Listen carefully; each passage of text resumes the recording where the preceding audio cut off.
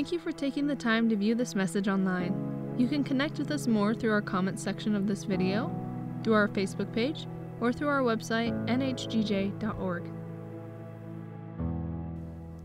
Hi, I'm Derek. I'm a member of the congregation. You generally don't see me because I'm generally running sound upstairs where, honestly, preferably nobody can see me if I do something wrong.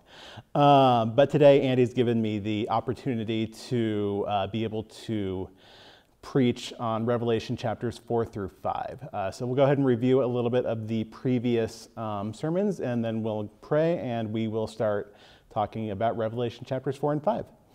So let's get started. So previously, last week, or week before last, I should say, Andy talked us through the 7 letters to the 7 churches. And previous to that, we had the introduction to Revelation, John being given this commission to hear this vision, to see this vision, and then John just seeing this risen Jesus, this amazing vision of Jesus as King and as Lord. So that's kind of how what we've been covering, and we're going to continue on in that same vein today. So let's go ahead and pray, and then we will get started. Lord Jesus, I pray that as we look at this revelation of you, that we would keep our focus on you, that our focus would be drawn back to you. Lord, draw our focus back to you through these words, through your words, and through this vision of you. Thank you. Amen. So, Revelation chapters 4 and 5, and we'll get to the reading of those texts in a little bit, opens up with this vision of this amazing throne room of the one seated on the throne. And it talks about what is about to happen or what must happen. There's just, and there are a lot of individual images and figurative language throughout this section of text. That kind of all add up to give us this spectacular image of the one seated on the throne and to the slain lamb. And of course, it can be easy to take our eyes off the one seated on the throne and the lamb, and instead focus on maybe our ideas, on even just in terms of the singing part of worship. We're thinking about how we're singing rather than the one to whom we are singing. Or maybe that something just wants to take our focus off onto sometimes sports, sometimes our jobs, sometimes our shopping, or maybe even life-controlling habits, but that this text calls us back to where our focus should be, to Jesus, because he's the only one who's worthy of our worship. He's the only King who is deserving of our worship and who is worthy. So I'm going to go ahead and read from Revelation chapter 4. This will be from the NIV. After this I looked, and behold, a door standing open in heaven. And the first voice, which I had heard speaking to me like a trumpet, said, "Come up here, and I will show you what must take place after this." At once I was in the Spirit, and behold, a throne stood in heaven with one seated on the throne. And he who sat there had the appearance of jasper and carnelian, and around the throne was a rainbow that had the appearance of an emerald. Around the throne were 24 thrones, and seated on the thrones were 24 elders, clothed in white garments with golden crowns on their heads. From the throne came flashes of lightning and rumblings and peals of thunder, and before the throne were burning 7 torches of fire, which are the 7 spirits of God. And before the throne there was, as it were, a sea of glass like crystal. And around the throne, on each side of the throne, are 4 living creatures, full of eyes in front and behind. The first living creature like a lion, the second living creature like an ox, the third living creature with the face of a man, and the fourth living creature like an eagle in flight. And the 4 living creatures, each of them with 6 wings, are full of eyes all around and within, and day and night they never cease to say, "Holy, holy, holy is the Lord God Almighty, who was and who is to come." And whenever the living creatures give glory and honor and thanks to him who is seated on the throne, who lives forever and ever. The 24 elders fall down before him who is seated on the throne and worship him who lives forever and ever.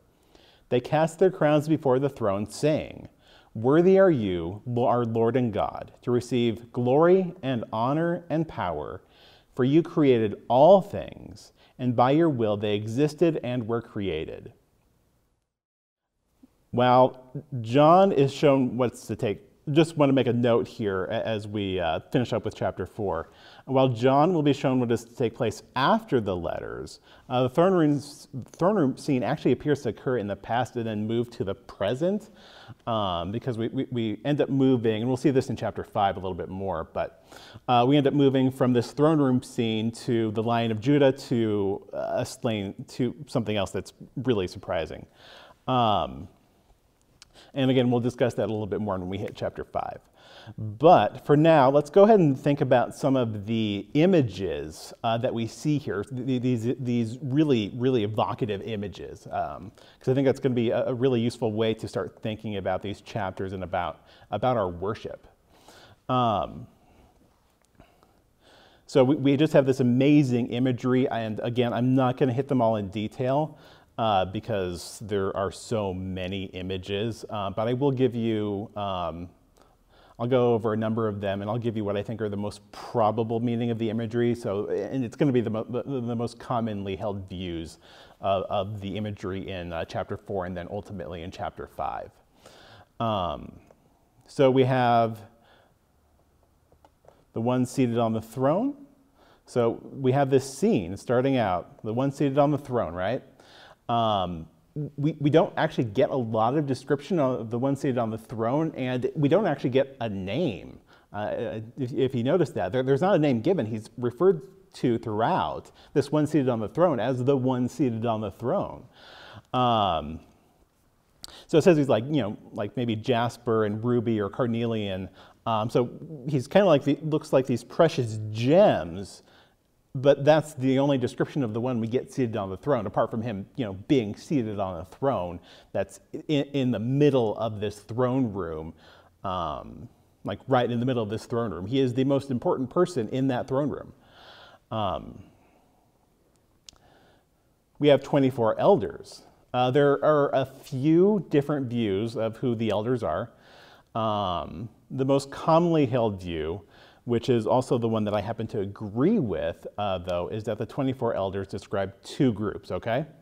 So the first is that of the 12 tribes of Israel, and then the second is that of the 12 apostles. We do have a few other things going on with those elders. So for example, they're wearing this white clothing, which may be referring to funeral clothing. Generally, folks who died, especially in Judaism, were clothed in white. So going even beyond that, their golden crowns are probably being given because they persevered in their faith even to death. So these are representatives of the dead in the 12 tribes of Israel and the dead in the dead 12 apostles, probably 12 apostles at this point, because Paul would have died and that would have left us with 12. So we get to see that there are these elders who it encompasses both before the time of Jesus and after the time of Jesus, who persevered and who are persevering even to that point of death. And then we're going to have a slide here for the sea, because it's a really interesting image to think about. So there's this sea around the one seated on the throne. And the sea, though, looks like crystal. It's this incredibly calm sea. In ancient Near Eastern thought, so that would include the Old Testament all the way up through the New Testament. When people think about the sea, they think of this chaotic and dangerous and frequently evil place. I mean, we have all kinds of folks. We have folks who can forecast weather and whatnot and help it with storms. But even with that, we have, say, a hurricane going through the sea, and you get a ship caught in that, it is going to do bad things to that ship. So in ancient Near Eastern thought, it's similar concept where they know that the sea is unpredictable. They don't have weather forecasters who are going to be able to easily forecast the weather or have satellite imagery. But they see that the sea can quickly become something that is incredibly dangerous and just chaotic. Even the disciples, who were experienced fishermen, were caught out in a storm, which Jesus then calmed. Here, the sea is already calmed, and it's to the point that it looks like crystal. It's not just that it's calmed and it's just moving around maybe a little bit. It looks like this crystal sea because of the one seated on the throne's power over this chaotic, dangerous force, which is just an amazing image for us, that of the one who is seated upon the throne, who even has power over the chaos and the danger in our own lives, that he can bring this calmness and this peace to it. And we have the four living things. Now, when I think of the four living things, and this is probably because I'm really bad at craft projects, I tend to think of craft projects with these images and the faces of the animals and the man. When it says that they have eyes all around them, I tend to think of googly eyes. Again, probably because I'm really, really bad at crafting. Not my thing. I've tried. But in this case, that's not exactly what we're saying. If you see that, that's totally fine, though. That's what I see in my head when I read that. And we're probably seeing allusions to the four living creatures in the throne room in Ezekiel. That's in chapter 1 of Ezekiel. We see this awesome image of the throne room of God. And these four living things are constantly singing about of the holiness of God, saying, "Holy, holy, holy is the Lord God Almighty." Just constantly singing or chanting this song. Because he is the one who is holy, and so they have to sing this. It has to be sung. And then we see worship. And whenever they do worship, whenever, say, the 24 elders worship, we see them fall before the throne and lay their crowns before them. These crowns that they gained, they're still subordinate to, and they still serve the one who is seated on the throne. Even though there are these amazing people who persevered even to the point of death, they're still laying their crowns before the one seated on the throne. That even as we persevere, as we grow in our faith, and especially as we grow in our faith, we should be more and more likely to put our crowns before the one seated on the throne and recognize just his awesome majesty. There's another interesting point here where the one seated on the throne is called, Lord and God. Domitian, who was emperor when John wrote this, demanded that people call him Lord and God. But there's an addition here. So Domitian didn't demand that people call him the creator. But here we see in this song that Domitian, that God is called the creator, where Domitian is not. Domitian, that emperor, is not.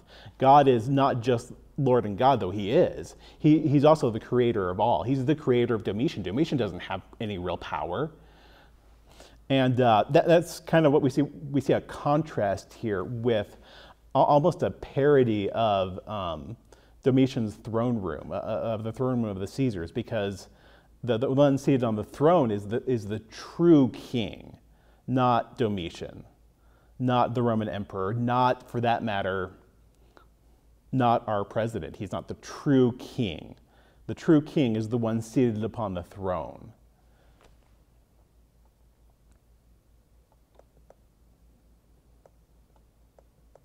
It's also a relatively simple description. It has a lot more in common with the Old Testament in that sense, because there are other scenes of heaven and of throne rooms in other Jewish writing from that period, that period of time that so about late 90s AD. But it's a simple description, and these other descriptions are generally a lot more flowery, have a lot more going on in them than what's occurring here in the revelation given to John that is of Jesus. We also see here mentioned in Revelation chapter 4, verse 5, the seven spirits of God. Most commonly, scholars and folks who are really good with Revelation will say that that's probably referring to the Holy Spirit. So we're not just seeing the one seated on the throne, we are seeing the Holy Spirit up in heaven as the seven spirits of God. All right, let's go ahead and go on to chapter 5. And this will introduce us to some really, really, really good points. So then I saw in the right hand of him who was seated on the throne a scroll written within and on the back, sealed with 7 seals. And I saw a mighty angel proclaiming with a loud voice, "Who is worthy to open the scroll and break its seals?" And no one in heaven or on earth or under the earth was able to open the scroll or to look into it. And I began to weep loudly, because no one was found worthy to open the scroll or to open it. And one of the elders said to me, "Weep no more. Behold, the Lion of the tribe of Judah, the Root of David, has conquered so that he can open the scroll and its 7 seals." And between the throne and the 4 living creatures and among the elders I saw a lamb standing, as though it had been slain, with 7 horns and 7 eyes, which are the 7 spirits of God sent out into all the earth. And he went and took the scroll from the right hand of him who was seated on the throne. And when he had taken the scroll, the 4 living creatures and the 24 elders fell down before the Lamb, each holding a harp and golden bowls full of incense, which are the prayers of the saints. And they sang a new song, saying, "Worthy are you to take the scroll and to open its seals. For you were slain, and by your blood you ransomed people for God from every tribe and language and people and nation. And you have made them a kingdom and priests to our God, and they shall reign on the earth." Then I looked, and I heard around the throne and the living creatures and the elders the voice of many angels, numbering myriads of myriads and thousands of thousands, that's a lot, saying with a loud voice, "Worthy is the Lamb who was slain to receive power and wealth and wisdom and might, and honor and glory and blessing." And I heard every creature in heaven and on earth and under the earth and in the sea and all that is in them, saying, "To him who sits on the throne and to the Lamb be blessing and honor and glory and might forever and ever." And the 4 living creatures said, "Amen." And the elders fell down and worshipped. Let's talk about that scroll. So there's this scroll with 7 seals. We should have a picture of a scroll up on the screen. So 6 seals on a scroll were generally used for legal documents. This is according to Craig Keener, who is a New Testament scholar. This is probably conveying a similar idea, except we have 7 because it's better. There were limits on who would be authorized to open these scrolls. Generally, this would require someone with authority. In this case, there's this search that takes place. And the search is everywhere. So they're searching in heaven, they're searching on the earth, and they're searching under the earth. I don't know who they were looking for under the earth to open the scroll, if it was mole people, but they were definitely looking under the earth. Now, there's also writing on both the inside and the outside, according to that Revelation 5, chapter 5, verse 1. It's likely that the writing on the outside of the scroll served as a kind of summary of the contents of the scroll, which means that John probably knows at this point roughly what the scroll entails. So he's weeping because he knows what's in this scroll and what would take place if there were somebody found worthy to open the scroll. And again, they looked everywhere for somebody to open that scroll. This isn't like a minor search. This is a major search, probably involving search dogs, lots and lots of search dogs to find somebody who is worthy to open that scroll. And then we have the Lamb. So we have one who's described as a Lion of Judah, root of David, line of the tribe of Judah, root of David. But when John turns and looks, he doesn't see what we'd expect. I mean, you're thinking root of David, you're thinking Lion of the tribe of Judah. You're not thinking of what John actually ends up seeing, because who would expect that? You're expecting somebody with maybe a sword, maybe 3 swords, I don't know. Maybe somebody with a number of guns, somebody who's really jacked. And because he's this conqueror, he's triumphed. But when John turns and looks, that's not what he sees. He doesn't see a lion. He doesn't see a figure who looks like David, who has managed to take out a number of groups who were threatening his people, through violence. He sees a slain lamb. The violence is done to the lamb rather than the lamb doing violence to others. And it is this slain lamb who receives worship. And again, it's surprising. We don't expect that. We don't expect to see that. The language there isn't training us to think that as John turns, he's going to see a slain lamb. And when John is told there's one worthy to open the scroll, that he's called the Lion of Judah, the root of David, and the one who's triumphed. Again, we don't expect that. In our culture today, we don't expect that. Our average action movie, if we're seeing somebody talk like this, we're not expecting to see a slain lamb. We're expecting to see somebody like Rambo maybe show up. But we see a slain lamb. And the slain lamb is sitting at the center of the throne room in this place of authority, where the one seated on the throne is. He's in essence equal with the one seated on the throne. And he's the only one who's found worthy to open the scroll. He's the only one with the authority to open the scroll. And again, it's just surprising and it's amazing that the one who triumphs, the one who conquers, it is a slain lamb. He conquers because he was slain. Because he was slain for us. Because of his blood shed for us. Now, we see the 7 spirits of God again. In this case, they're described as 7 spirits of God sent out into the earth. So that's another image. They're the 7 eyes on the Lamb.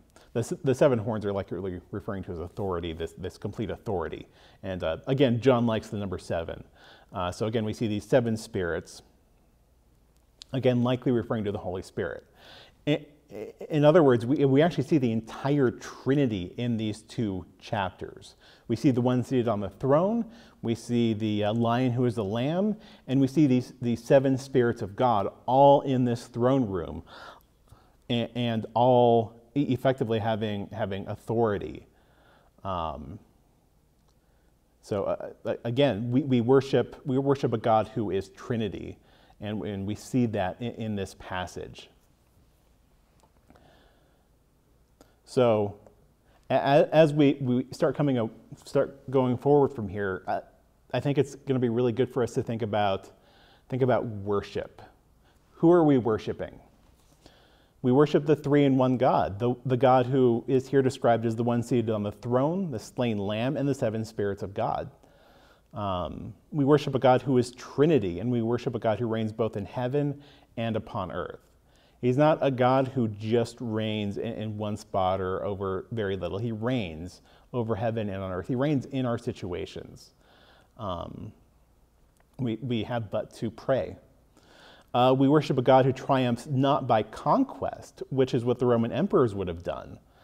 Domitian, he prosecuted plenty of wars. This isn't what Jesus ultimately did. Jesus didn't prosecute a war against the Romans. We don't see that happening in the Gospels. In the Gospels, instead, Jesus is arrested and is beaten and is put up on a cross. And in that, his death on that cross, he triumphs ultimately over the Romans. When we see that happen several hundred years later, when the Roman Empire becomes Christian. And so he triumphs as this slain lamb.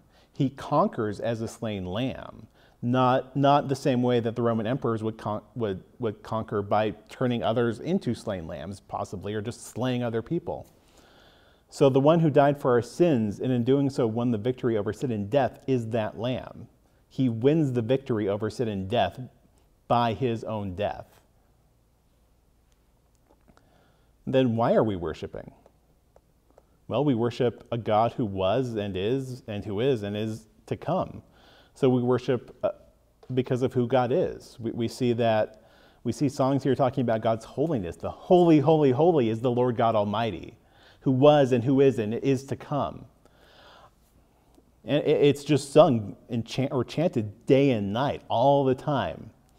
And then, for that matter, Revelation chapter 5, verse 13, where both the one seated on the throne and the Lamb are given praise and glory and power forever and ever, just because of who they are. But more than that, we worship because of what God has done.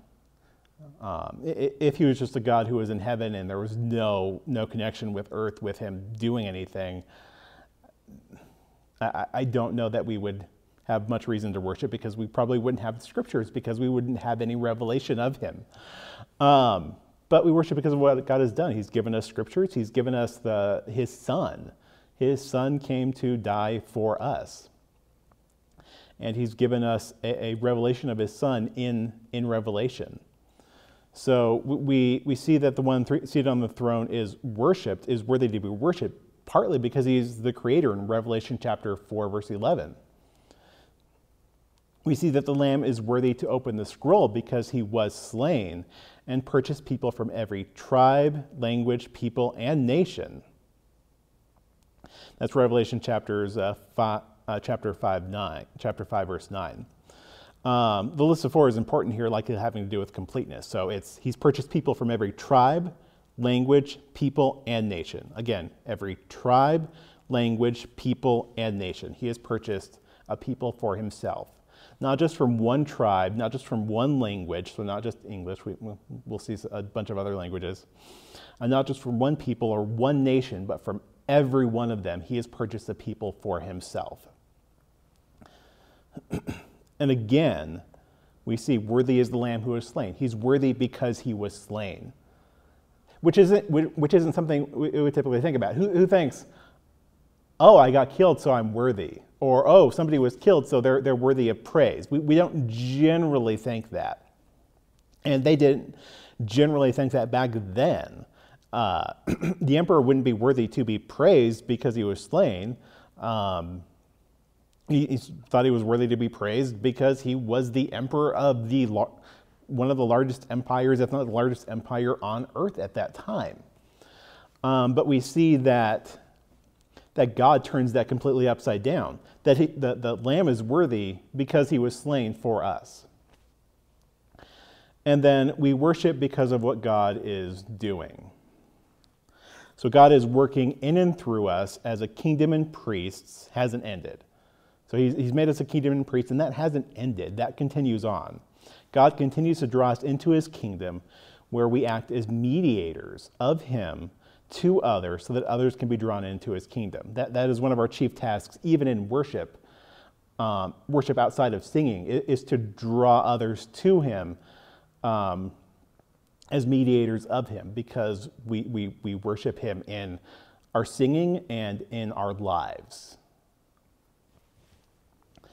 And then we see that in God's work in the world through listening to our prayers. And that's not over. Revelation 5:8, chapter 5, verse 8, mentions that each of the 24 elders holds a golden bowl with incense, and that this incense is the prayers of God's people. These prayers that rise up to heaven. Rise up as this incense, this good-smelling incense to God. A number of you probably do like smelling incense, so think of that as you think of our prayers rising up to God. Or think of, even if you like brownies, think about the smell of brownies cooking in the oven, that this smell is rising up to God, is pleasing to God. Brownies, cake, barbecue. Think about that all rising up to God. That's our prayers rising up to God. It's not something he doesn't care about listening to or doesn't care about, but it's rising up to God, and it's this good smelling smell to God. So just a call to action. So as you worship, and again, this is singing and in your daily life. It's not separate, it's together. So as you worship, remember we serve a God who is enthroned in heaven, who has calmed the raging sea to the point of making it look as if it's crystal. That's amazing. And as you worship, remember that we serve a lion who was slain as a lamb for us, and as a result is worthy of our worship. And as you worship, remember that we serve the one who was and who is and is to come, the Almighty. He is worthy of our worship. Let's go ahead and pray. Lord God, I ask that you would remind us daily of who you are, of what you've done, and what you are doing. That you've done amazing things for us. You've done amazing things for others. And you continue to do amazing things. Lord, let us worship you in our daily lives. Let us worship you in song and in prayer and in our reading of Scripture. Lord, let our lives be ones of worship before you, the Lamb who was slain. Thank you, Lord. Amen. You can find more resources for this service at nhgj.org. Email us your prayer requests to prayer@nh4gj.org. If you are a new follower of Jesus, we have a free resource for you called Following Jesus. To receive a copy, send a request to info@nh4gj.org. If you would like to partner with our ministry through giving, you can do that online at nhgj.org/giving or by mail to 641 Horizon Drive, Grand Junction, Colorado, 81506. Thank you for being with us, and may the Lord bless you.